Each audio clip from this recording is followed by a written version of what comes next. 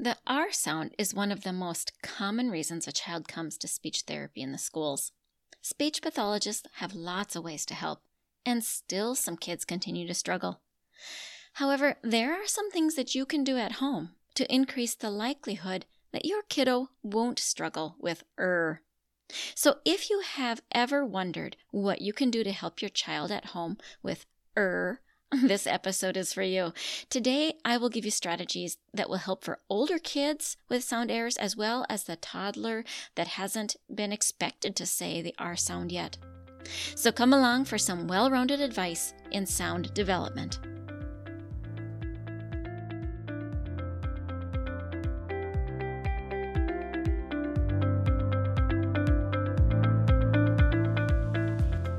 Are you tired of repeating yourself with your children or wonder why they don't listen? Are you frustrated because you wish your kids could communicate their wants and needs more clearly instead of whining or yelling? Are you plagued by the feeling you cannot meet all the needs in your family? Hey parents, you don't need to stay overwhelmed and exhausted. It is possible to build strong family relationships and have boundaries that benefit kids. Hello, my name is Dina Lynn Rosenbush, mom, grandma, and speech-language pathologist of over 25 years.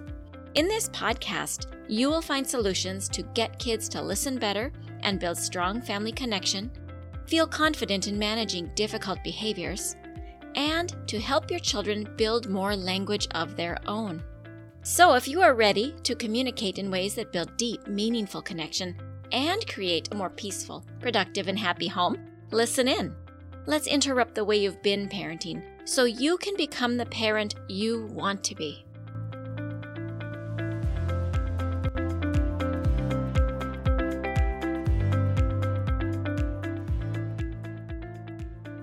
Before we begin, I want to tell you that I am taking a podcasting class, and my homework is to do 5 free new client coaching sessions. And this offer will only be free until my homework is done. So if you're willing to help me out, I would so appreciate it. Therefore, if you have never contacted me, now is really the time. More than ever, it is a no-brainer. This is a free hour targeted on the topic of your choice. So thank you very much in advance for signing up. And you can send me an email at hello@thelanguageofplay.com, and we will make sure that we get my homework done together and you benefit. Donnie and Karina are my coaching clients, and he wrote a review on the impact of getting coaching. Here it is. Dina Lynn has been phenomenal for us parents. She helped us look at our girls' behavior differently. She helped us see them as the age-appropriate explorers and boundary pushers that they are designed to be at their age. Dina Lynn has helped us think differently about how to pay attention to our kids, how to respond in healthier and more fruitful ways. She's got us thinking now about how to work with our girls to help them become the kind of adults we hope they'll be someday. And that is absolutely huge. We can't recommend Dina Lynn highly enough. We'd refer her to our closest friends. I hope that beautiful coaching testimonial helps you decide to take advantage of my 5 free new client coaching sessions. Well, let's get started. Is one of the hardest sounds for kiddos to learn to produce. In fact, it's one of the most frequently errored sounds that we have in the speech therapy classroom in our schools. Why is this? And what can you do to increase the chances of success early on in your kiddos? Those 2 questions will be answered now. Why is so hard for many kids to learn? If you think back to the last couple episodes, we've been talking a lot about look, listen, and copy. The sound you can't see. You can have your mouth in an ooh, in an ah, in all kinds of different shapes, and still produce Have you ever considered that your lips don't matter that much when you're saying There are different ways that you can make your lips and still say the correctly. The reason it's tricky, though, is the kiddos can't see how it's made. It is listening dependent. They have to be able to listen and process that auditory information and copy what they hear, not with the visual help. And I think that's one of the reasons why it is tricky for so many. So given that, let's move into right away, what kind of things can we do to help our kiddos then learn how to say correctly early on in life? If you listen back in many of my episodes, you will notice a pattern of we need to give our children many inputs before it is that they will be able to have vocabulary, to use vocabulary in their daily living. Of course, first they understand it, and then eventually they use it. Now, the sound is the same way because they have to learn that through listening. And so they need to hear the sound clearly and many times before it will be a target for them to say, oh, I need to try to do it this way. It is different when they can see what it is that you're doing with your mouth and they try to copy what it is that they see. Episodes 5, 10, 22, 31, and 43 will all be referenced in the show notes as I went back to try to figure out which are the strongest episodes that focus on building listening skills.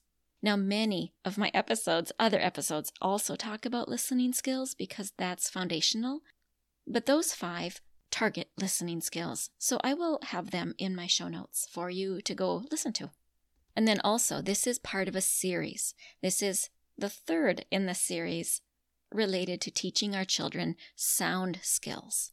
So this series will also be helpful. And as the episodes become produced and published, I will link those in the show notes too. So if you listen to this, in months from now, all of the links will be there. Otherwise, just the last 2 will be there.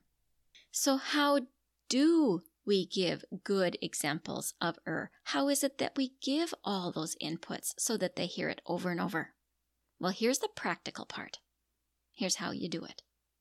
When you're playing trucks, or maybe you're playing with animals, mom, dad, grandma, grandpa, whoever it is, playing, your sound that your motorboats make is The sound your truck makes is Your bear growls with an so that you get all these sounds. If you're playing with a cat or a dog or whatever it is, if you're talking about animal sounds and you're growling, these are the ways that you have opportunities to keep putting that sound in. Now, eventually, your child will be able to say it, and then you don't have to stay saying Remember that at this time, your child is not expected to copy. You're playing. And when you play, you're actually teaching them, you're giving them the inputs by keeping your motor and animal sounds And then, of course, loud, soft variations, whatever it is you're going to do. But you are playing. And in the play, your child is not thinking about it, but he is noticing. And so you keep on saying that. You will have more option to say other sounds when your child eventually picks up The next thing is when you are reading books to your child. When you're reading books to your child, this will be the next way that you get more in. What you're going to do is you're going to take an easy reading book and you're going to notice where the R's are. And when you're reading the story, you're going to have your radar up for where is in the story. And you are going to say that R sound a little bit louder. You're going to say it a little bit longer so that it's a little bit maybe obnoxious. And your child may or may not even notice you doing it. But you're just going to give them a stronger, more obvious sound while you're reading stories. If your child still isn't picking up on then go into Google and just Google R-filled stories. That would be like the letter R filled story. And there's many.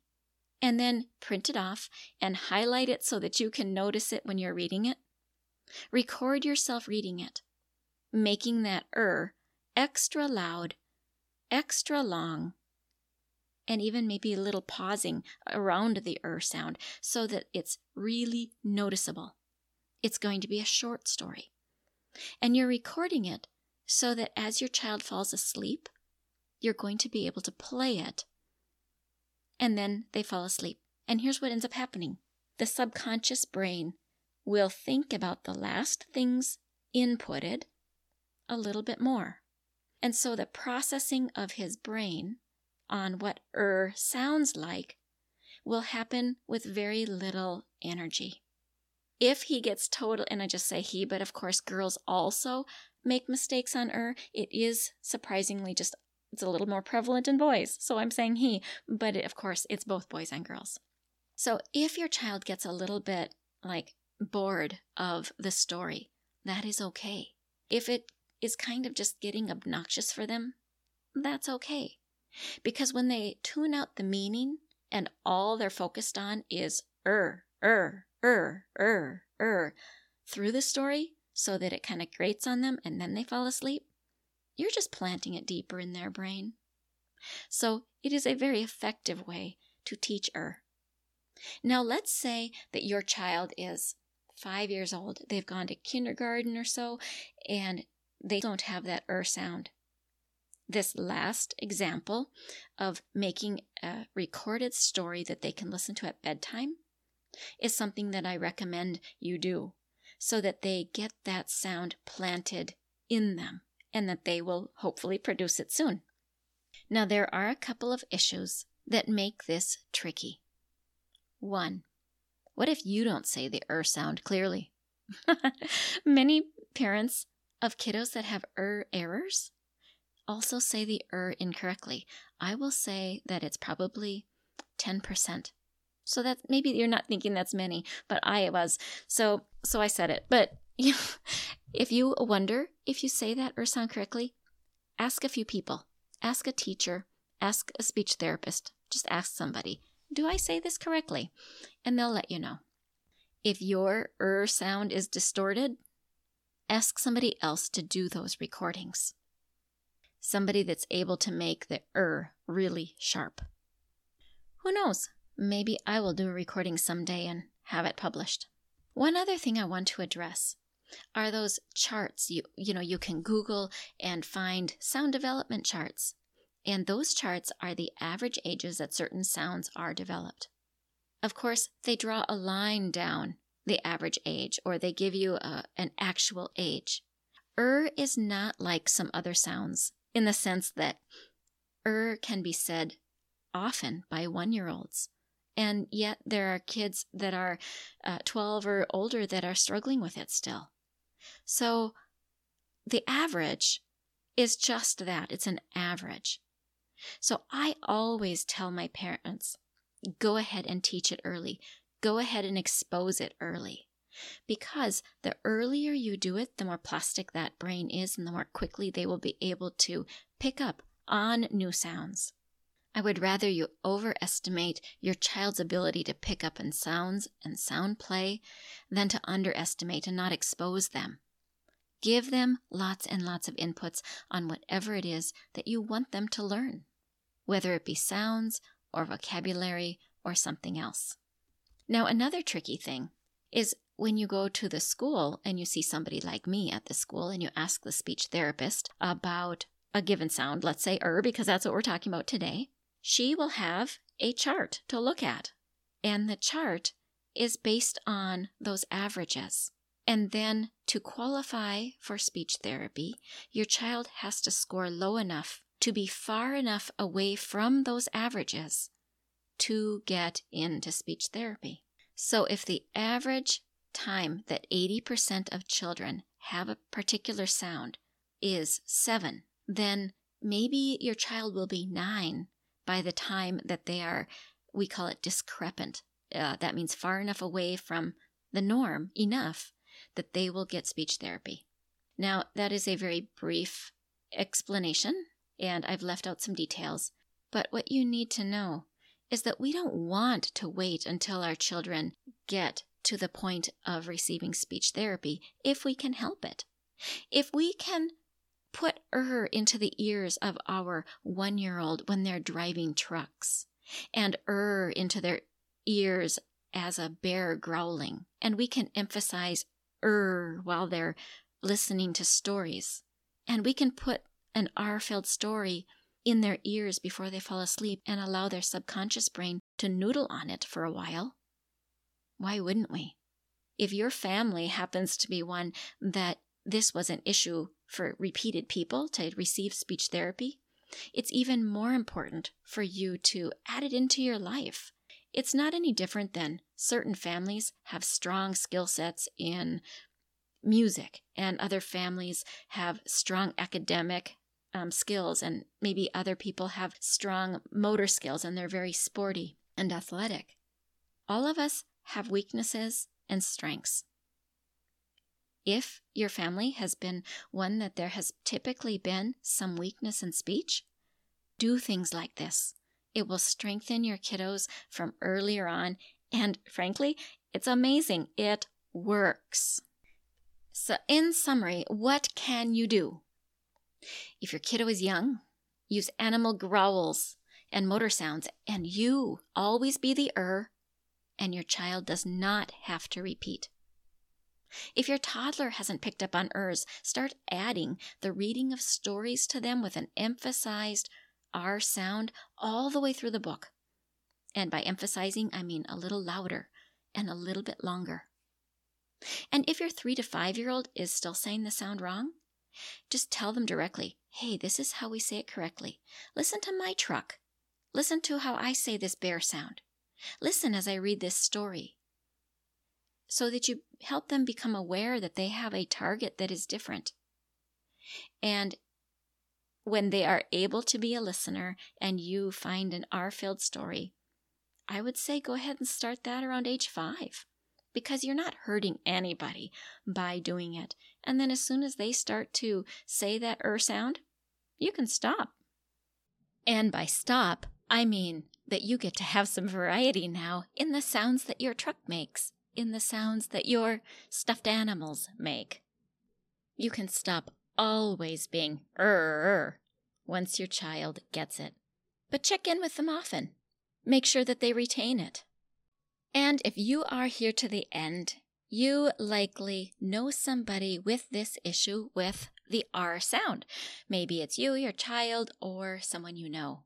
So this reminder is for you.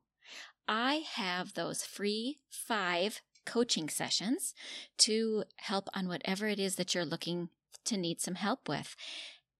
And together you will benefit, and I will too, as I get my homework done. And as always, if you are interested in just embarking right on coaching for what it is that you want, by all means, communicate with me at hello@thelanguageofplay.com. You can also join my free Facebook community. You will find the links in the show notes below. Remember, moms and dads, when you get behind the eyes of a child, you can speak in ways their brains understand. Thank you so much for joining me today.